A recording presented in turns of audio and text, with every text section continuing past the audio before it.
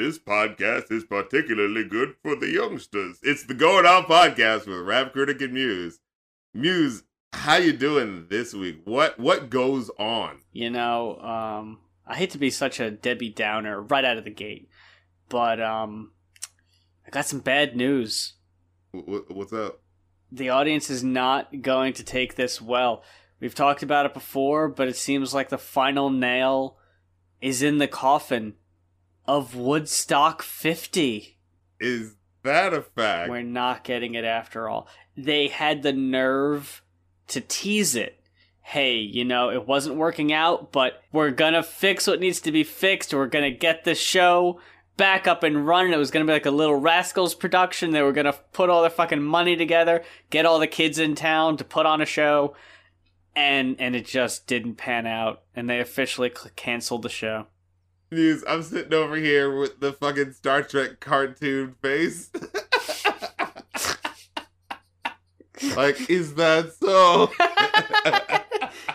Okay, look, that could either come from two places. That could either be from a place of complete apathy or a place of just not surprised. A little bit of column A, a little bit of column B. I wanted to highlight something I saw on Hip Hop DX.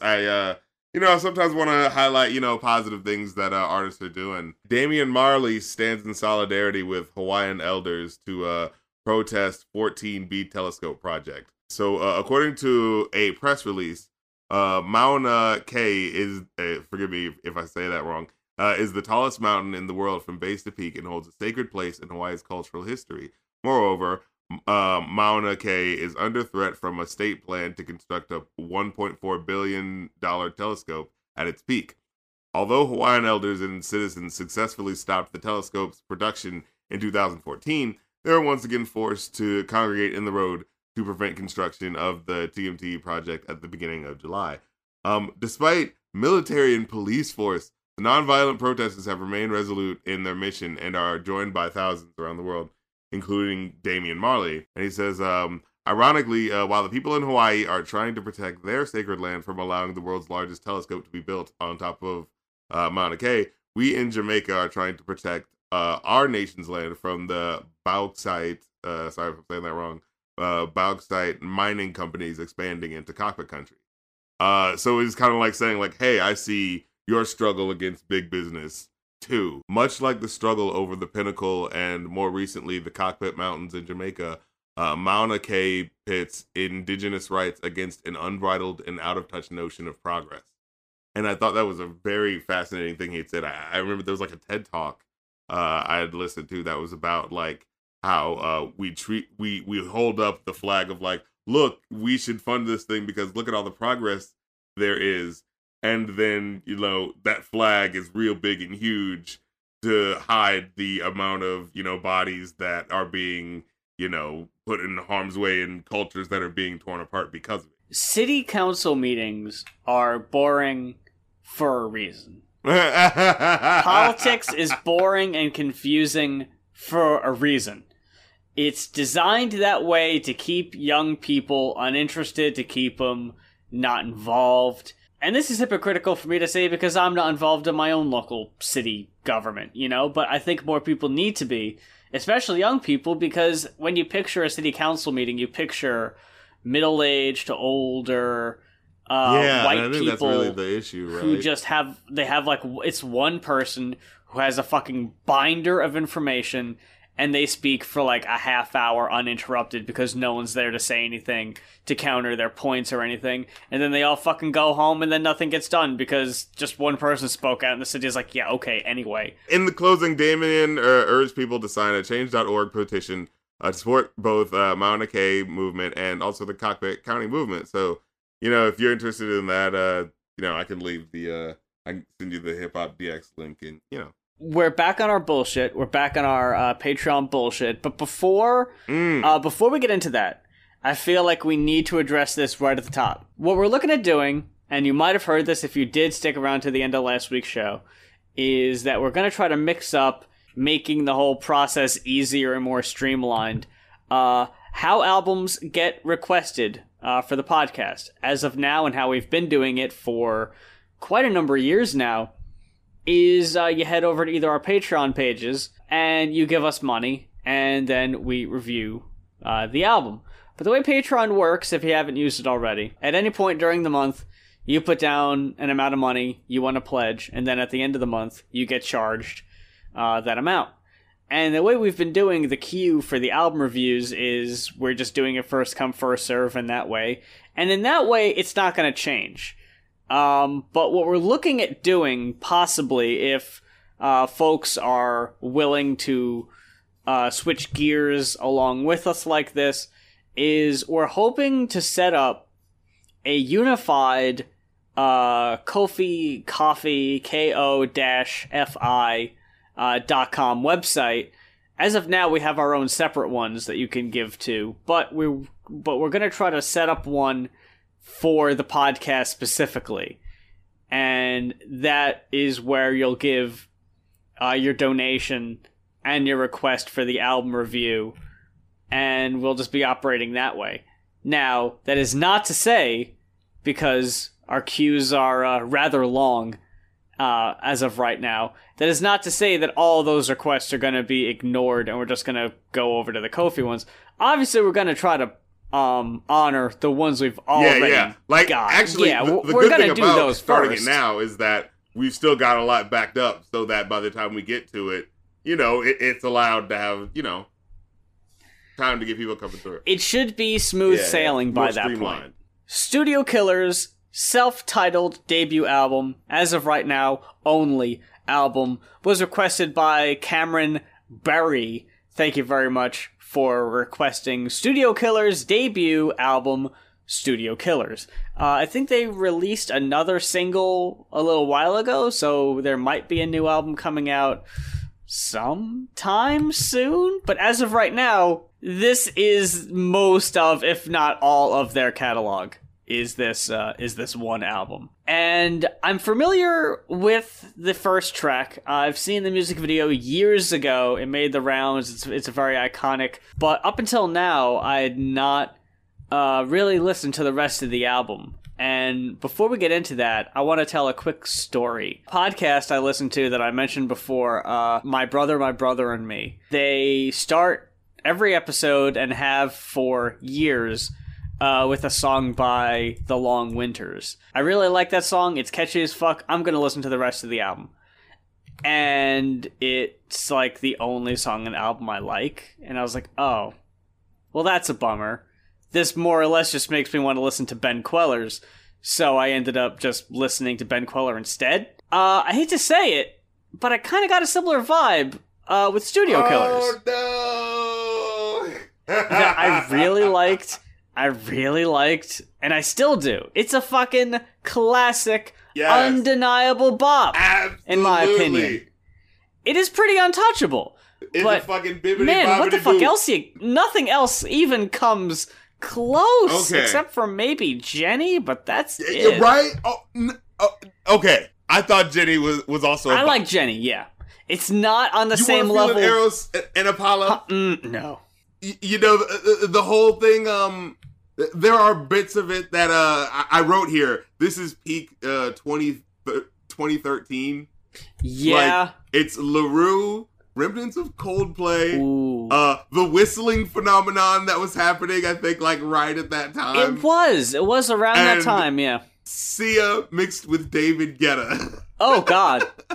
Yeah, I feel like you don't dig this, man, but I am just kind of like, I dig when I saw the music videos. It just kind of like made it pop even more for me. I was like, oh my god, this is so cool. There's a specific character, and she's kind of like, a little trashy, but like she's A little from ratchet, yeah. But it's just like they're just having a really, really bad night. But it's kind of in that endearing sort of like, that rascal, they're dealing with the bouncer and how he's not, they're not giving them, letting them through. And it's so, like, I don't know about you, man, the energy and the fucking, like, weirdly poetic, like, shit that just happened. It's futile to debate with St. Peter at the gate, made of protein milkshake and low carb intake. Cause all in all, you're just another prick at the door. Ah, so dope.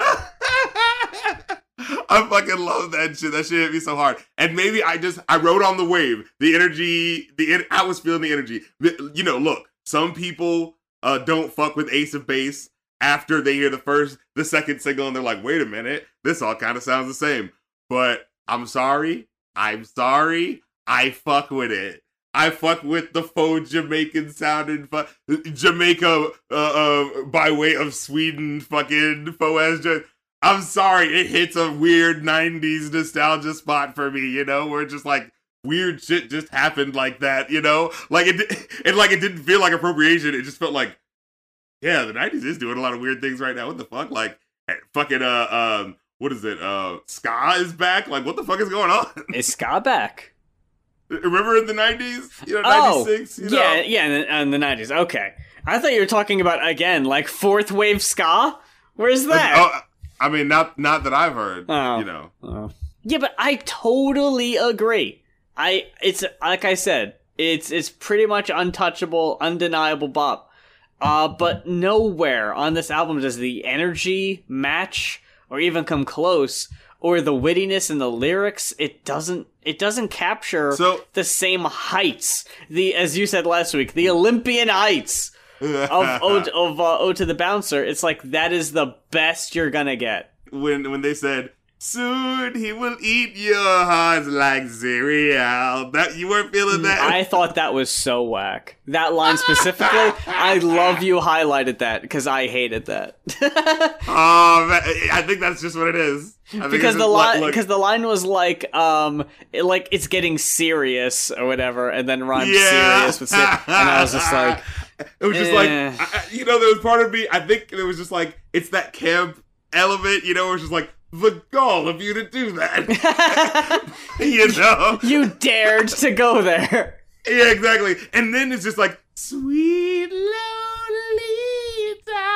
And just like the random interjection of like Spanish words. There's this weird confunction of like what this voice is. And it's kind of like, it kind of reminds me of like that 2D energy. And I think I just like that. 2D, that's exactly what it is. 2D mixed with Noodle Bro. Because one of my favorite joints was Dare.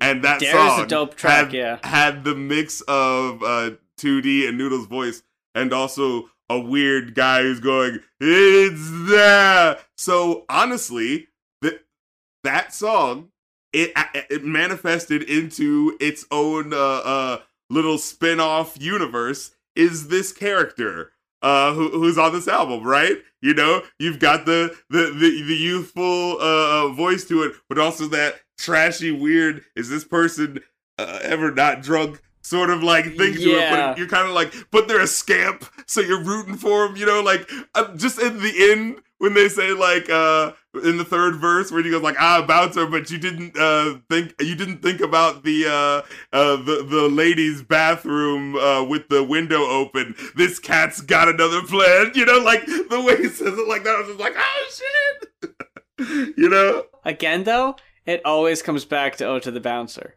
Yeah, I know. Oh, it's such a fun. Have you seen the video? Have you seen the video, though? Of course I did! In the other video for Jenny, it was like, did you see the video for Jenny? No, I didn't know there was one. It was just like, you'd hear a lyric that was like, I really feel for you. And you're like, oh yeah. And it's like, I stole something from you. Not a significant thing that you would miss, but it means so much to me. And it's just like, I don't know if I approve of that behavior, but, you know. But then, you know, again, there's a lyric where it's like, forget those amigos. And again, it's just like, another random Spanish word. Like, it reminds me of, like, animes where it's, like, it's in Japanese, and then it's, like, just randomly English in there. It's like, oh, where'd that word come from, you know? But what was I saying? Oh, yeah, in the video. The music video, I fucking loved it because there was this moment where I'm professing my love to you even though I've been a friend of yours for so long. And in the song, it's kind of... But in the video, it's kind of like, oh, you know, you see the scamp character, you know, the Chaplin-Tonian-ness of it or whatever. You know what I'm trying to say? And there's the part where you see, like, the boyfriend's like a jerk and all that sort of stuff. And you see that scene where she holds out her hand. It's like, Jenny, will you take my hand? Will you come with me? And you know that part near the last third of the song where it, like, really stretches out? like, dude, in that part of the video where she's like finally professing her love and stuff, it's just like I was actually like my eyes were kind of glued to the screen because I was just like, well, she's been kind of weird, but I don't know, she's kind of like, what's going on here? Because, you know, you're seeing this and you're seeing that. And then it's like, I wrote down the prolonged waiting in the video is the first time in a long time where my eyes were just we're honestly trying to figure out what she was going to do, like what her decision was going to be. So I'm like, I actually would urge you guys to watch the video because it's actually pretty fucking cool. Overall, my favorite tracks on the album are "Ode to the Bouncer," obviously that goes without saying, Jenny, and in third place would be Friday Night Gurus. Yes, Friday Night Gurus. You're the Obi-Wan Kenobis with the force of audio. I'm sorry. I love the cheese, man. I love the cheese on this album. I liked the cheese. I wish it was more apparent though, because I think my problem with most of the tracks is that they're just kind of forgettable. Like, you know, sometimes I feel like certain drops do get a little generic, where it dips too much into that David Guetta forgettable, just noise sort of stuff going on. You're right. I will concede to that. Like the fucking beats on "Ode to the Bouncer" and "All Men Are Pigs" are great. Very similar in energy and everything, but then the lyrics in "All Men Are Pigs" aren't at the same level. I think overall my issue is that some of the tracks are just kind of there. Like Funky at Heart, specifically. That's such a dull... Like, the beat isn't even really interesting. Like, it's funky at heart, and it's not even funky. Title, yeah! That's such a Britney Spears level, sort of like, ooh, I'm doing a cover of... Didn't you do a cover of, like, I Love Rock and Roll or some shit, where it's just like, get out of here. Oh, yeah, I think for, like, the Crossroads movie. Yeah. Oh, okay, so this is the absolute low point of the album, In Tokyo. Yes. Oh my god. No. The moment you realize that dumb fucking voice is the verse. Yeah. And you're just like, oh no. Oh, that's it. The whole song is... Oh, it had the strength of a man, but the sensual touch of a woman with its entire processing power. Oh, my favorite part. Hardest to give pleasure beyond human measure. It's like, I hope this sexy voice isn't speaking in this voice. Like, it's fucking like, Yakov Smirnoff. Yeah, exactly. It was just like, is this the only setting, you guys? We can't get a Naomi Watts or anything like that? In Tokyo.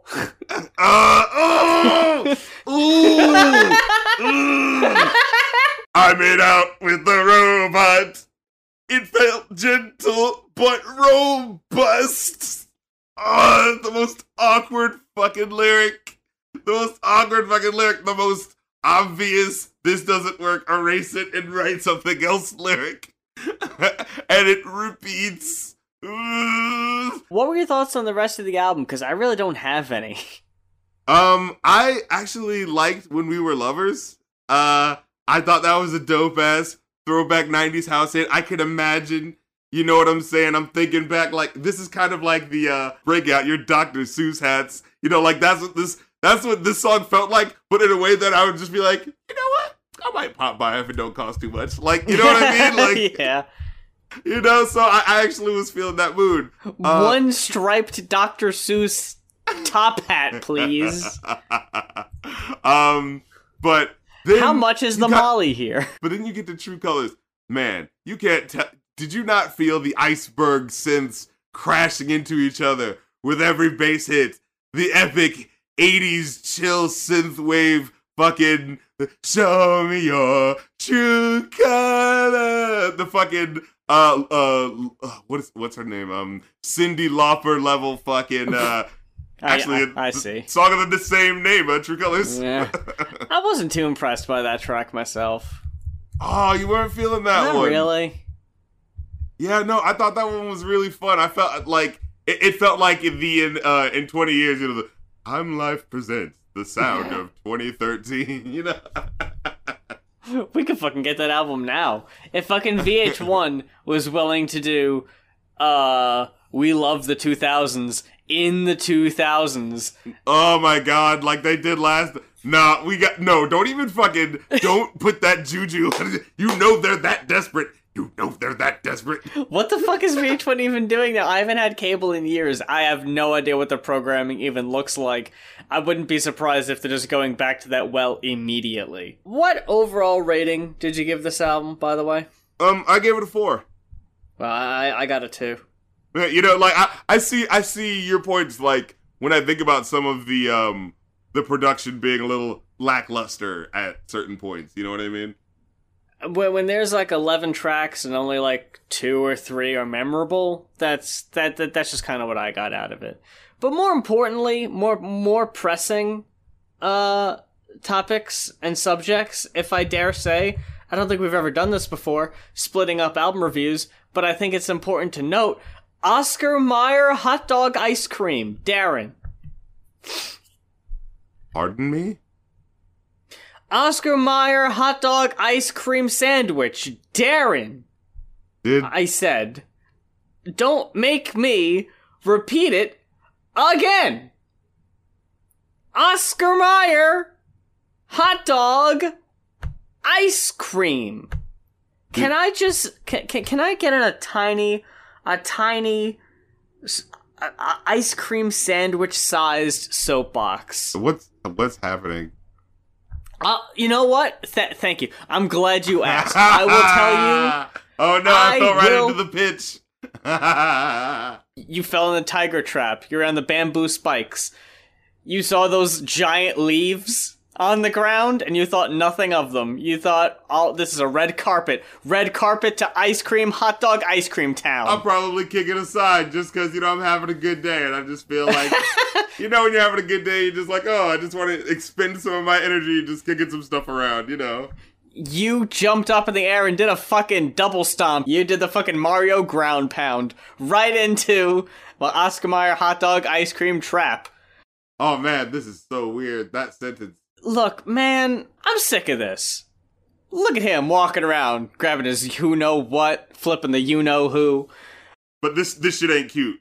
I'm sick of seeing these companies wheel out what they know is gross. Tell me you haven't seen this shit. Hot dog flavored... What? It's the chocolate starfish and the hot dog flavored ice cream. Wait, what exactly the fuck is happening? Where you could get it your way. I'm sure it's just as good. But what's it called? So, what's that?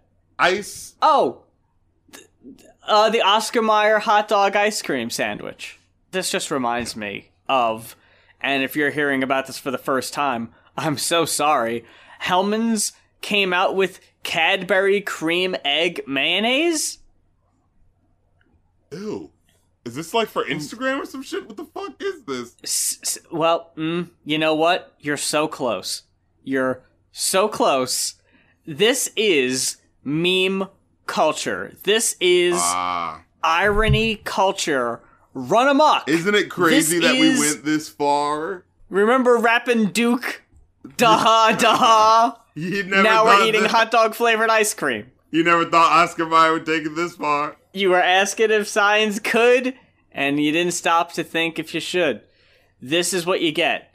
And the people sitting in their car doing the fucking reviews of foods, this is basically... You know how you can tell that they're developing video games now with streamers in mind?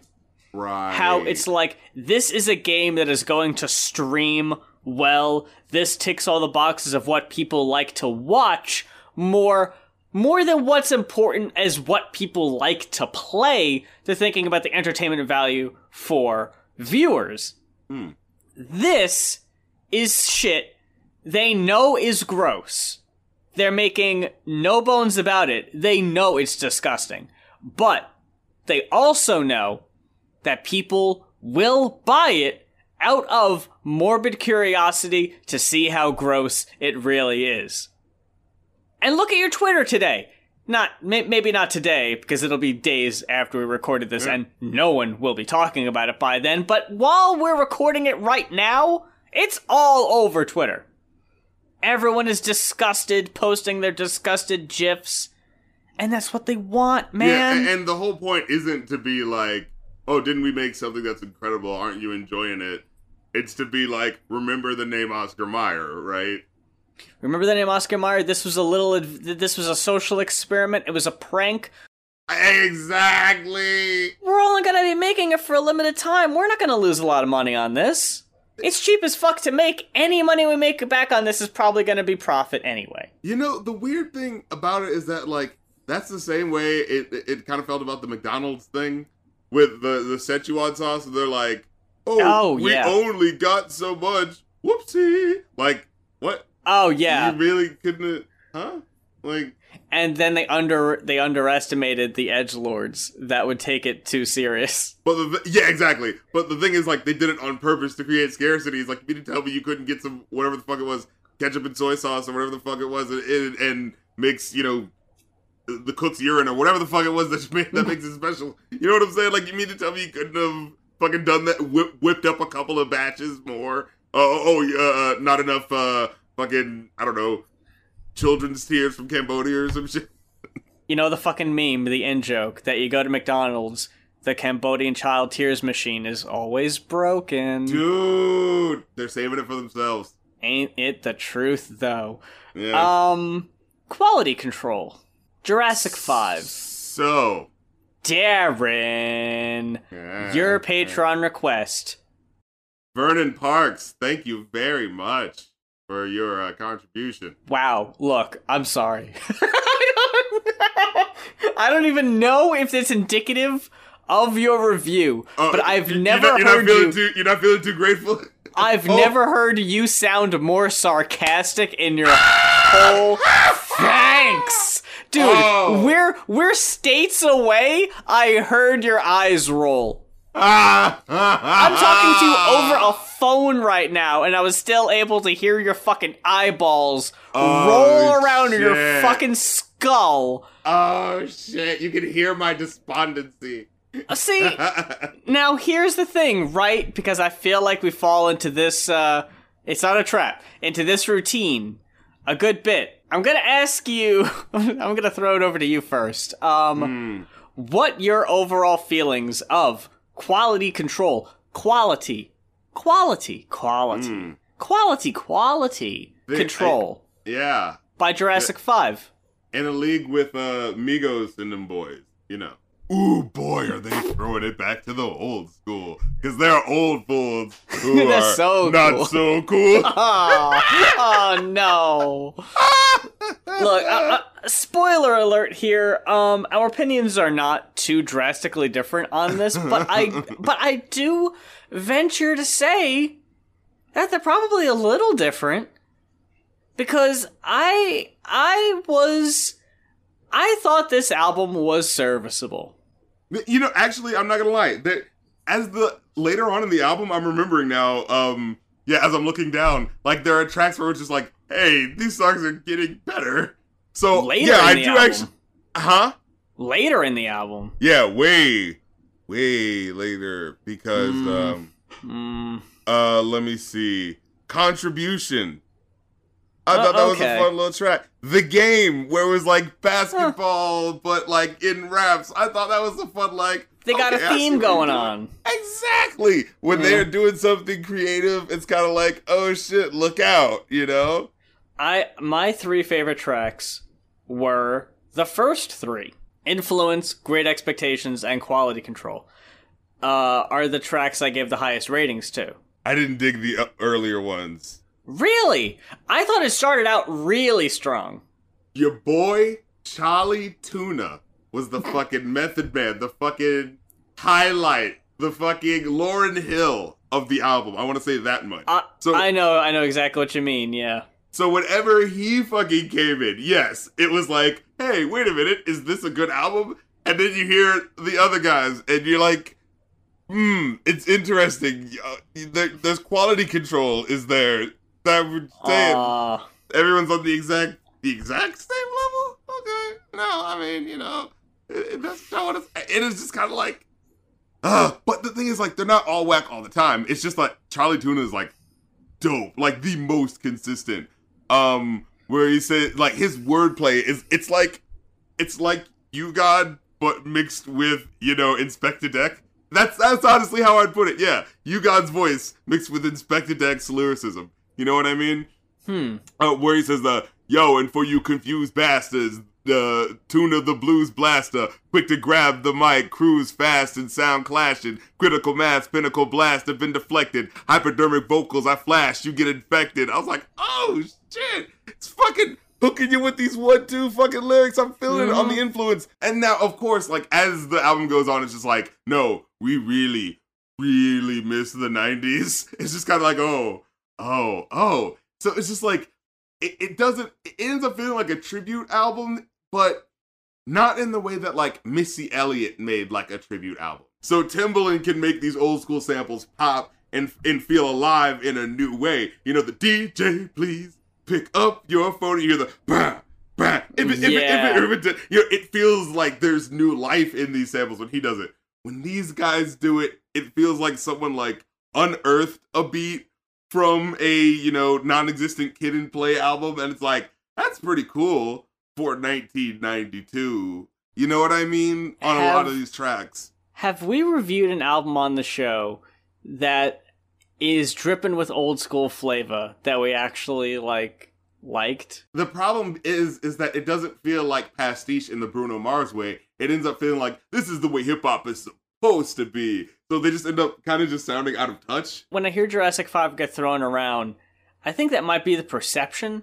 I didn't get that from them, though. But I do think that people, when they talk about, like, I groan even before I say it, the rap versus hip-hop argument. Backpackers, KRS-One, putting your arms up. That's hip-hop, and that's not hip-hop. You can't sing and be hip-hop. Get out of here. I'm KRS-One again, and I'm gonna throw a guy who's singing off of a stage because that's not hip-hop.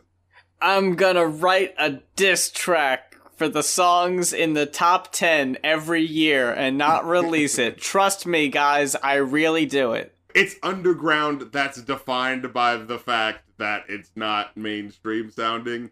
But in that, it kind of like in one way, it becomes kind of cutesy in the sense of like, oh man, it's the mythologizing of hip hop, right? Like, this is what hip hop sounds like. This is the sort of like, this is sort of like, hey kids, we're gonna backspin. This is the Google, remember when Google did that, happy birthday to hip hop and, we're taking you back. This is the album that they would play. Like, kids, you turn your hats backwards like this and you do the stance. And, this is the publicly approved version of hip hop. You know what I mean? And it's still cool because it's like, it's not that they're not lyrical guys, but it really feels kind of dated in a way that feels like that's rooted in the idea of, like, the older stuff is better, and so we have to rely solely on it. You know what I mean?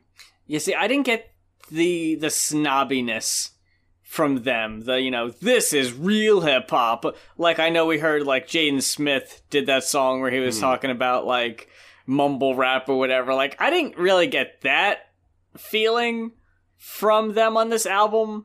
There was only, like, one track where they even, like, mentioned bringing it back. Like, on a quality control where it's like, you hear the sample. What we're gonna take a trip back in time. Are you ready to get in your time machine? And at this point, this is like track 5 at this point. I'm like, are we just now going back in time? Is that what's happening? What do you call, that first bit, guys? And there were, like, it just felt like so, lost. I thought it was loused. Lost and... Loused. I think it was World of Entertainment, another one. It was just like 3 tracks in a row where it just felt like it was just like drum beats and choruses about, rule number 4080, record company people are shady because Hollywood is bad and we're in California, but look out for Hollywood. It's just like, all right. Yeah, Lost and World of Entertainment. World of Entertainment. No, you forget. World of Entertainment, parentheses. Woe is me. See, it was points like that where it got a bit much. Because you see, World of Entertainment is woe. World of woe. That got my lowest rating on the album, World of Entertainment, parentheses, woe is me. Not even on Todrick's album did we get as much of a, like, bitter, snarky take on the music industry, and that's where you thought you would have heard it, but no. A lot of the songs on here just kind of got average ratings for me, because I thought they were just kind of average. Especially the tracks where it didn't really seem like they were talking about anything in particular, like Monkey Bars. Oh, that got my Rats lowest finished rating. first. Because it was just like random fucking, they were just randomly throwing in numbers like just 1 and samples of kids like screaming numbers 5, 4, and it's just like, but why is this happening? Why is it so prominent? The way they used sound clips was so odd on this album. Like, you could tell they were trying to do like maybe like a De La Soul thing. Yeah, they were trying to get on their fucking Fushnikin shit with the weird like, ooh, silly sample coming at you. You know, like, wasn't there one song where it was just like a xylophone hit, and then it would just be a weird noise. It would just like boom, boom, boom, boom. It was just like, the fuck is going on? That was at the end of Monkey Bars before the yes. This time we're stopping the tape. What the fuck?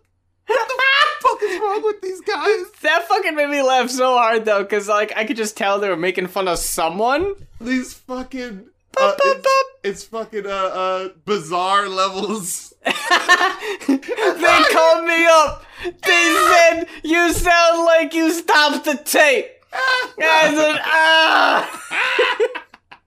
Yo, you sound like you raise puppies until they're dogs, and then they die, and then you bury them. Like, what the fuck?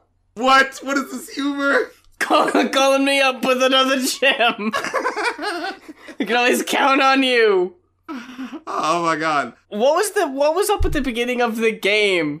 Yo, shut up! Everybody, shut up! Do you want to play the game? No! Do you want to play the game? Yeah! What? It didn't get me, but it was just like... Because at that point, I'm just like, you know, I also don't know whether or not I'm feeling him, so this is actually the perfect, like, signifier right here. Like... That's really... Are you feeling this Jurassic 5 album? No! Are you feeling this Jurassic 5 album? Yeah, I guess, yeah! Are you feeling it now, Mr. Krabs?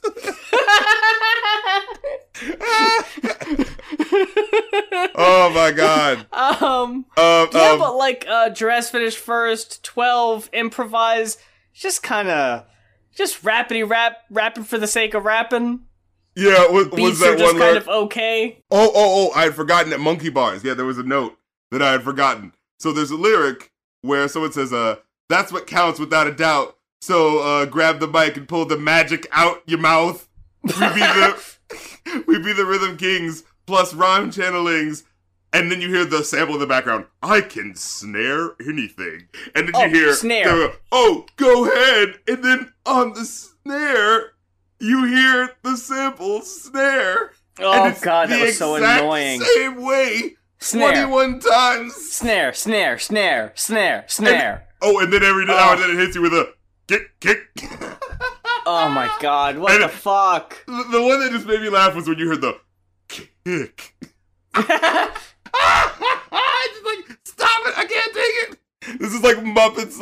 This is, again, you know, this is the chance, this is on the chance spectrum of, getting to that little too corny level. You're heading to, you're supposed to stay around Muppets, but you're slipping over to the Barney territory. You're not at Teletubbies yet. You know, that's too far. But oh my god, dude, Jurassic finished first though? I really fucking like that one. Oh, okay. Yeah. And now they do this thing where they throw back to the 20s and 40s. Yeah. And it just feels like overkill because it's like, well, you're already throwing back to 1979. So, like, you know, you're mixing these two genres in a way that's just like, you're taking one serious, but you're not taking the other one serious. It's like Professor Elemental, but it doesn't fully commit. You know what I mean? So I wanted to bring up this song called The 12. I wanted to bring up the dichotomy, the whack to good dichotomy. So, you have I'm bringing the bad news and changing your bathrooms if you thinking that cash rules. Oh, pump a nickel, blow words like snot speckles. When shots echo, some duck and hide like Doc Jekyll. Like Don Rickles, I'm kicking rhymes that stop heckles. I'm like, ooh, that's your boy Charlie Tuna. Yeah. That's your boy Charlie Tuna. Or as they call him in one song, Tuna Fish, right before he starts rapping. Oh, I love that fucking moment. It just kind of sounded like it should have been like he started rapping. He was like, yeah, I come with, hey. Just shut up. Yeah. Like that was a fun moment. They do have little moments of that where it's like, we're all rapping together and we're throwing it to this guy. That was cool. But so, that's the good. And then you have passion fake MCs, wearing mink MCs, on the brink MCs, you need to think MCs, about to sink MCs, don't even speak MCs, cause half the shit you kicking sounding weak MCs. Oh. Sit Boo. back and chew on that. That's something to ruminate on. Boo. One to grow on. Just like, oh my fucking god. A pinch to grow an inch. Can we just fuck off? And there's just this weird thing of just like, a lot of it is good, but so much of it just pulls it down with the just weirdness.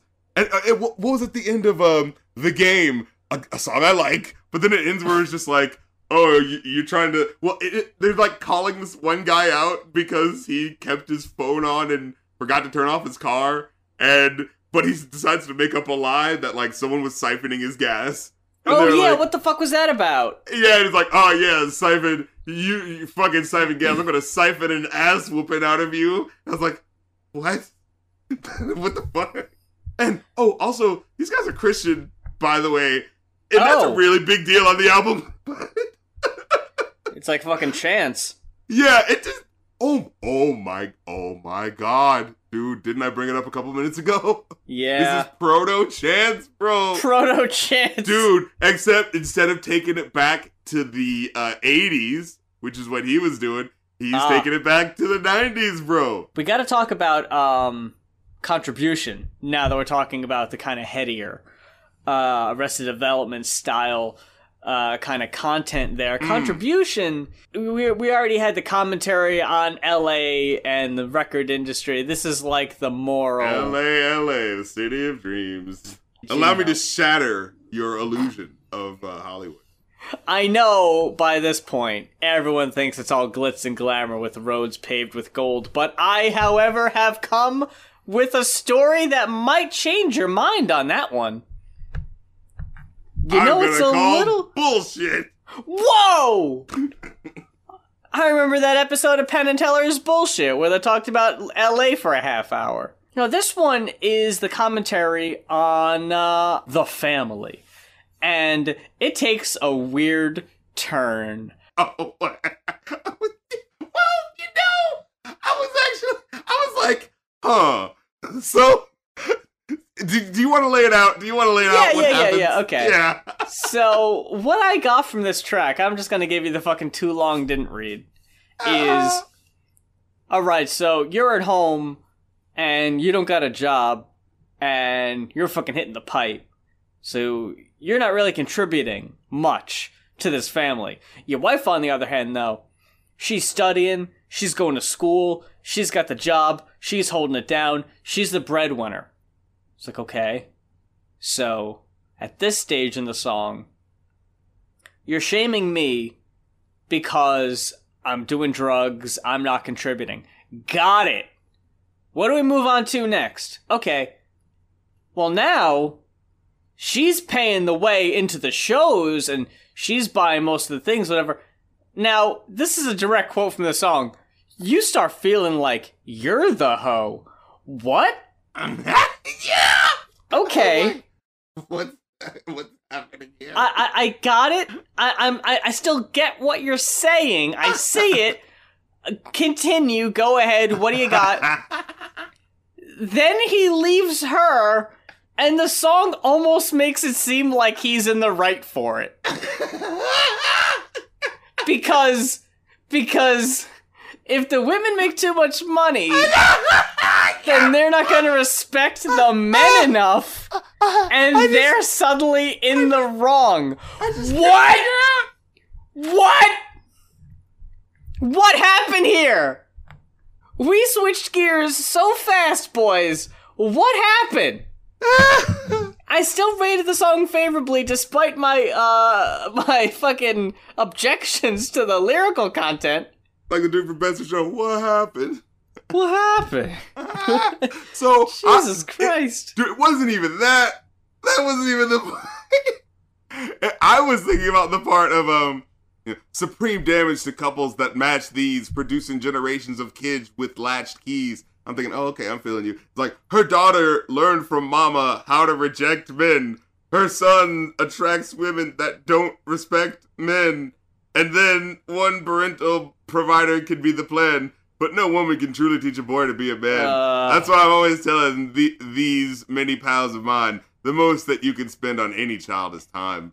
And I'm like, I'm trying to see the positives of what you said, but it's just colored with this like, and then, but this is what makes me feel even weirder. Right after I've like dropped into this odd moment of like, I want to see what you're saying, but there's a bit of a heteronormative structure there. You know what I'm saying? Yeah, it's got the fucking Terry Crews shit written all over it. The no women can teach men how to be a man. Well, what does it mean to be a man, Terry Crews? But before you can even register that, it immediately just cuts to him saying, look, we don't have all the answers. We're victims also to the same situations. But and I like that it kind of like tries to answer it away. Like, I mean, okay. I know you might have issues with what we just said, but we're just Jurassic 5. We're just a rap group. At the end of the day, don't come to us for your fucking moral teachings. It's just a song. Okay.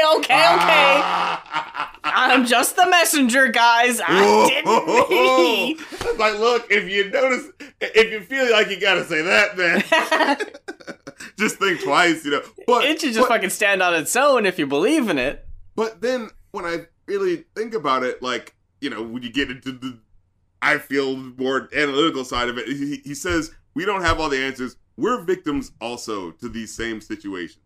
And so I kind of feel like that makes me think about that lyric in a new light, not in the sense of he is right, because I do not think that is right, or at least it is something that can be contested at best.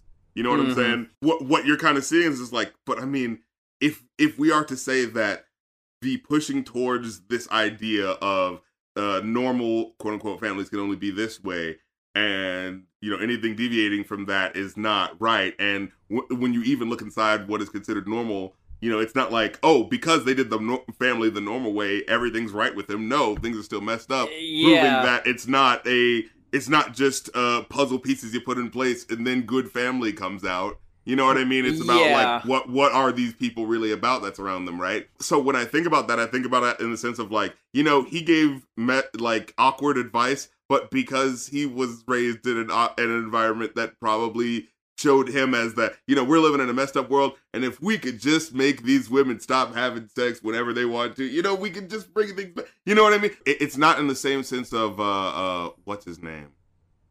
Who was the guy we reviewed a couple of weeks ago? The gay rapper, Todrick Hall. Yes, Todrick Hall, when he did Over the Rainbow. I mentioned him being gay specifically because the song is about, like, you know, it's like, here's this beautiful place that you can go, and all you have to do is change the person you love.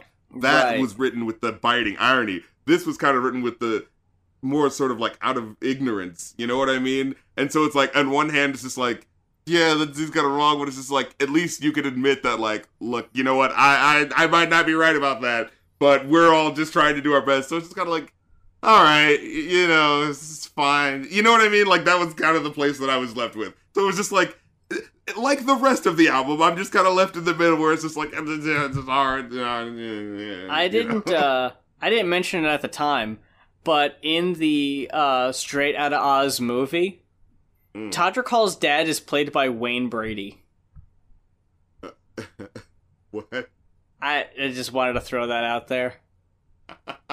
Fucking Wayne Brady. Yeah. Look at Wayne Brady getting him some work in the new millennium. It's just, like, he's someone who, I guess I just didn't fucking watch Whose Line Is It Anyway, so I just didn't catch that wave. So, Wayne Brady just, literally the only way I know him is through Dave Chappelle. Like, I literally only know him through the punchline of people like Brian Gumble because he makes Wayne Brady look like Malcolm X.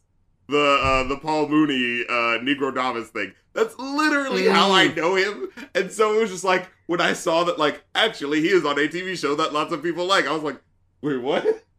Oh yeah, I forgot he's like a game show host now, isn't he? Oh yeah, probably on like The Price is Right or something. No, that's Drew Carey still. Oh wait, is it? All these 90s safe comedians. Oh no. I don't know. Whose name did I just say?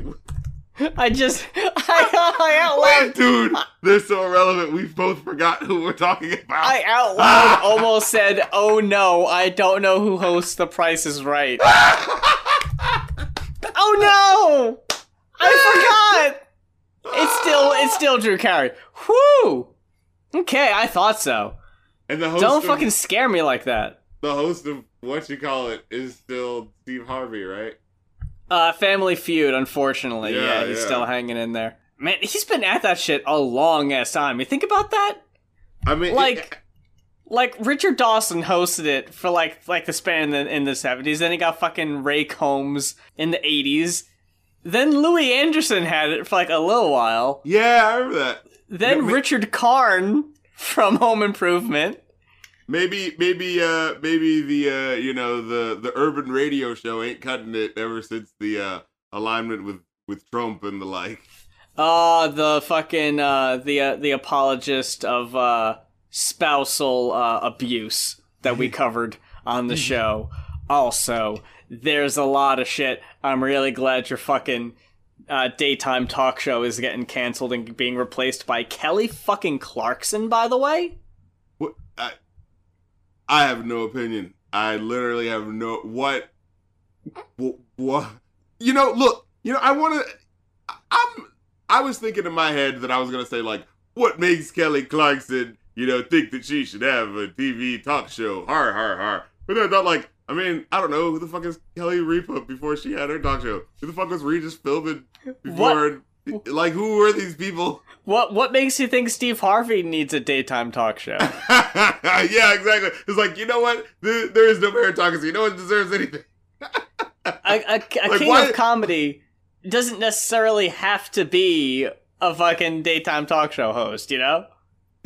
I mean, I guess that I feel like a comedian is the best qualified for any type of live show, because the idea is that they're better with, handling that and have more experience. So it's just like, what is Kelly Osbourne gonna offer? Kelly Osbourne? Wait, who did you say? Kelly Clarkson? Kelly... Someone a little more relevant than Kelly fucking Osbourne. What?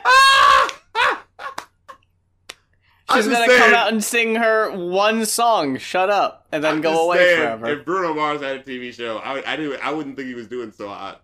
This isn't the 70s, where people just get like, you know what I mean? Unless you're like Reba McEntire, I guess. She really was able to make that shit pop. I just found out something, by the way. I'm looking at the Family Feud Wikipedia page.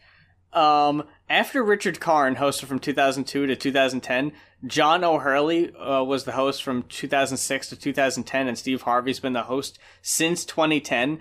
Were you aware that Joey Fatone was the fucking voiceover guy for Family Feud from 2010 to 2015? I did not know that. This is how long it's been since I watched the show. Ever since I've become an adult and didn't need to be at, like, an older person's house. Like, you know what I mean? Where it's just like, I think the last time I've seen these game shows is like a waiting room. Right? Where it's like, let's look at the demographics for these shows. Like, I'll watch Jeopardy every so often because, it's Jeopardy fun. is the one where the memes come from. You still see, some stuff from there. There was the beef with Mega Ran and, the Nerdcore cast. Yeah. That was hot, But your ass is changing the channel so fucking fast when Wheel comes on. No one's sticking around for that. Yeah, I don't want to watch people slowly get rich. That's not fun. No, slowly get rich only to lose it at the hand of a spinning wheel. Who cares? Which honestly is just kind of sad when you think about it. It's like, look, people are having real problems. You're just like, let's jokingly have lose money. Oh no, I lost my half a car I earned. Aw. What'd you give this album, by the way? I gave it a 3.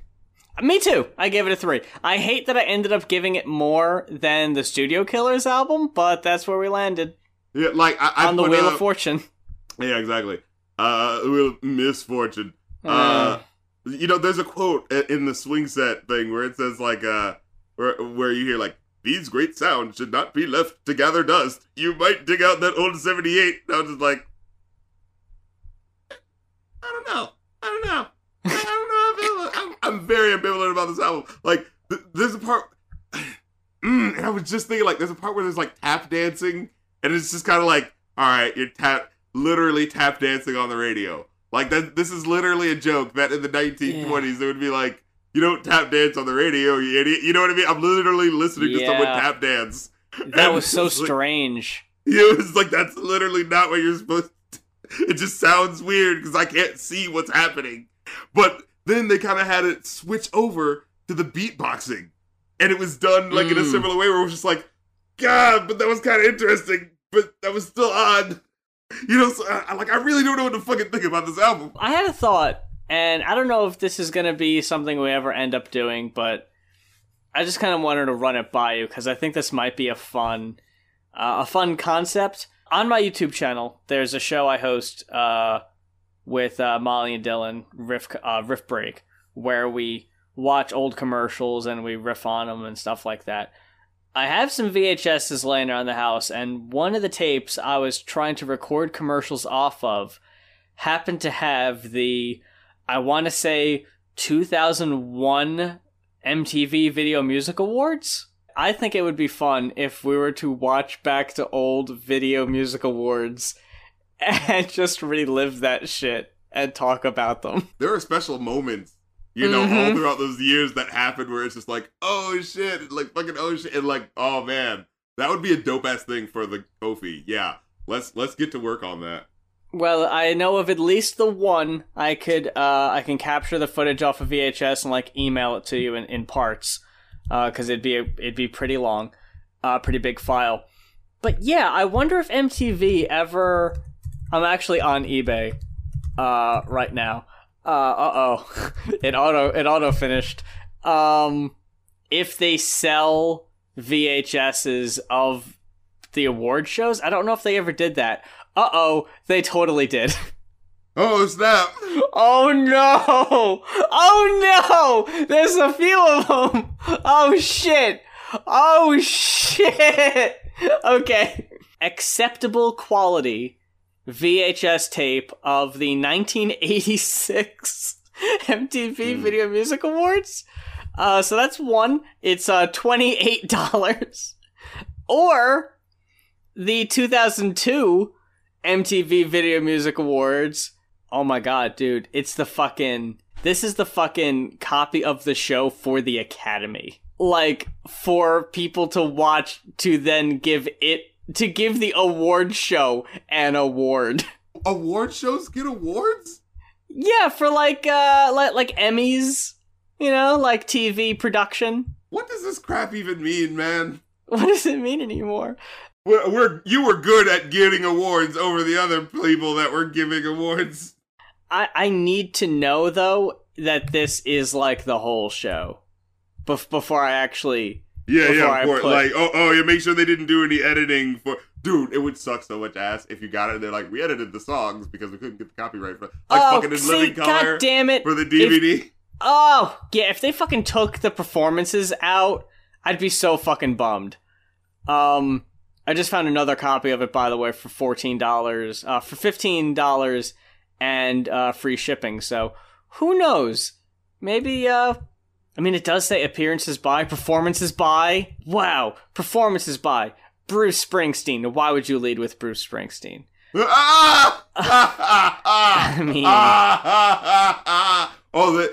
knew their audience, who they were sending the tape to for the audition. Oh, yeah. For the Academy. For your consideration, the guy you're probably listening to. And here are the guys that your kids are listening to. You got Eminem, Sheryl Crow, Justin Timberlake, Shakira, and Pink. Oh, and Guns N' Roses. Ew. And appearances by David Lee Roth and Sammy Hagar on the same stage again? Say it isn't so, MTV. Are the legends true? Man, I might actually need to buy that DVD. It's only $15. That's an investment for the show. Yeah, exactly. And, actually, we gotta start setting up the Ko-fi, and then once we start getting the dough from there, then we can start to invest the capital. If nothing else, this should be a tax write-off. Mm. The DVD copy of the 2002 Video Music Awards. Write that off on my taxes. But that about wraps it up for this week's episode of the Going Off podcast. Big thanks to everyone who checked us out this week, especially if this is your first time listening. Hope this experience was favorable. I hope you enjoyed it. I hope you'll come back again next week. If you enjoyed this show and you want to hear I'm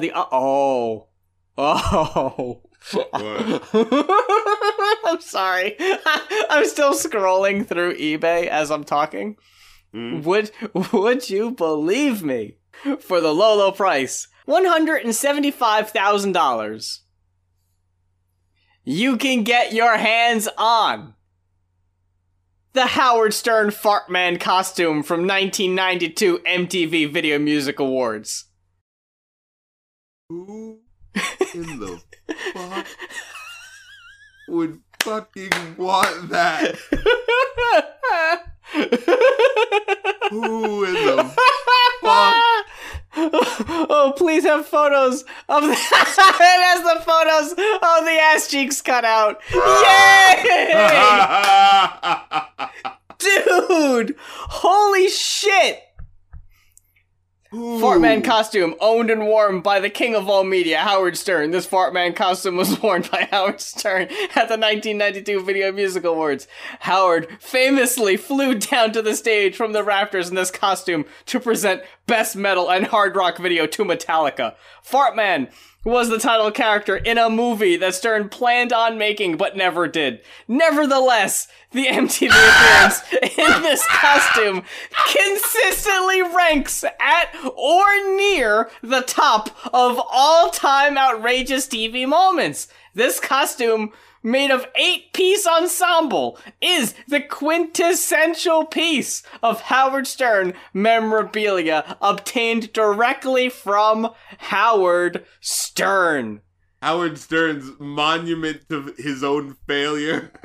Dude, the Fartman costume. Oh my God. Wait, so you mean to tell me this motherfucker really thought he was gonna fucking get his piece of the comic book movie pie in the 90s. Oh! And he thought he was getting his Kevin Smith on. Oh. You knew fucking Image Comics were just wringing their hands thinking they had a new IP on their hands. Fartman. We're gonna break into the mainstream with this one. But yeah, we mentioned the Ko-fi, we mentioned the Patreon. And if no other reason than to one day hopefully obtain the Howard Stern Fartman costume from 1992 MTV Music Awards Radio Metallica, as it's called on eBay. Help our Ko-fi get, attain such Olympian heights. If we can reach the $175,000 mark, which is, that's the fucking end of the rainbow there. One of us might be able to, you probably more than me, because Howard Stern is a tall man. I would not fit this costume. For the irony, I would say you just to see the baggy. It doesn't even show your ass; it just shows your legs. Like it would show the backs of my knees.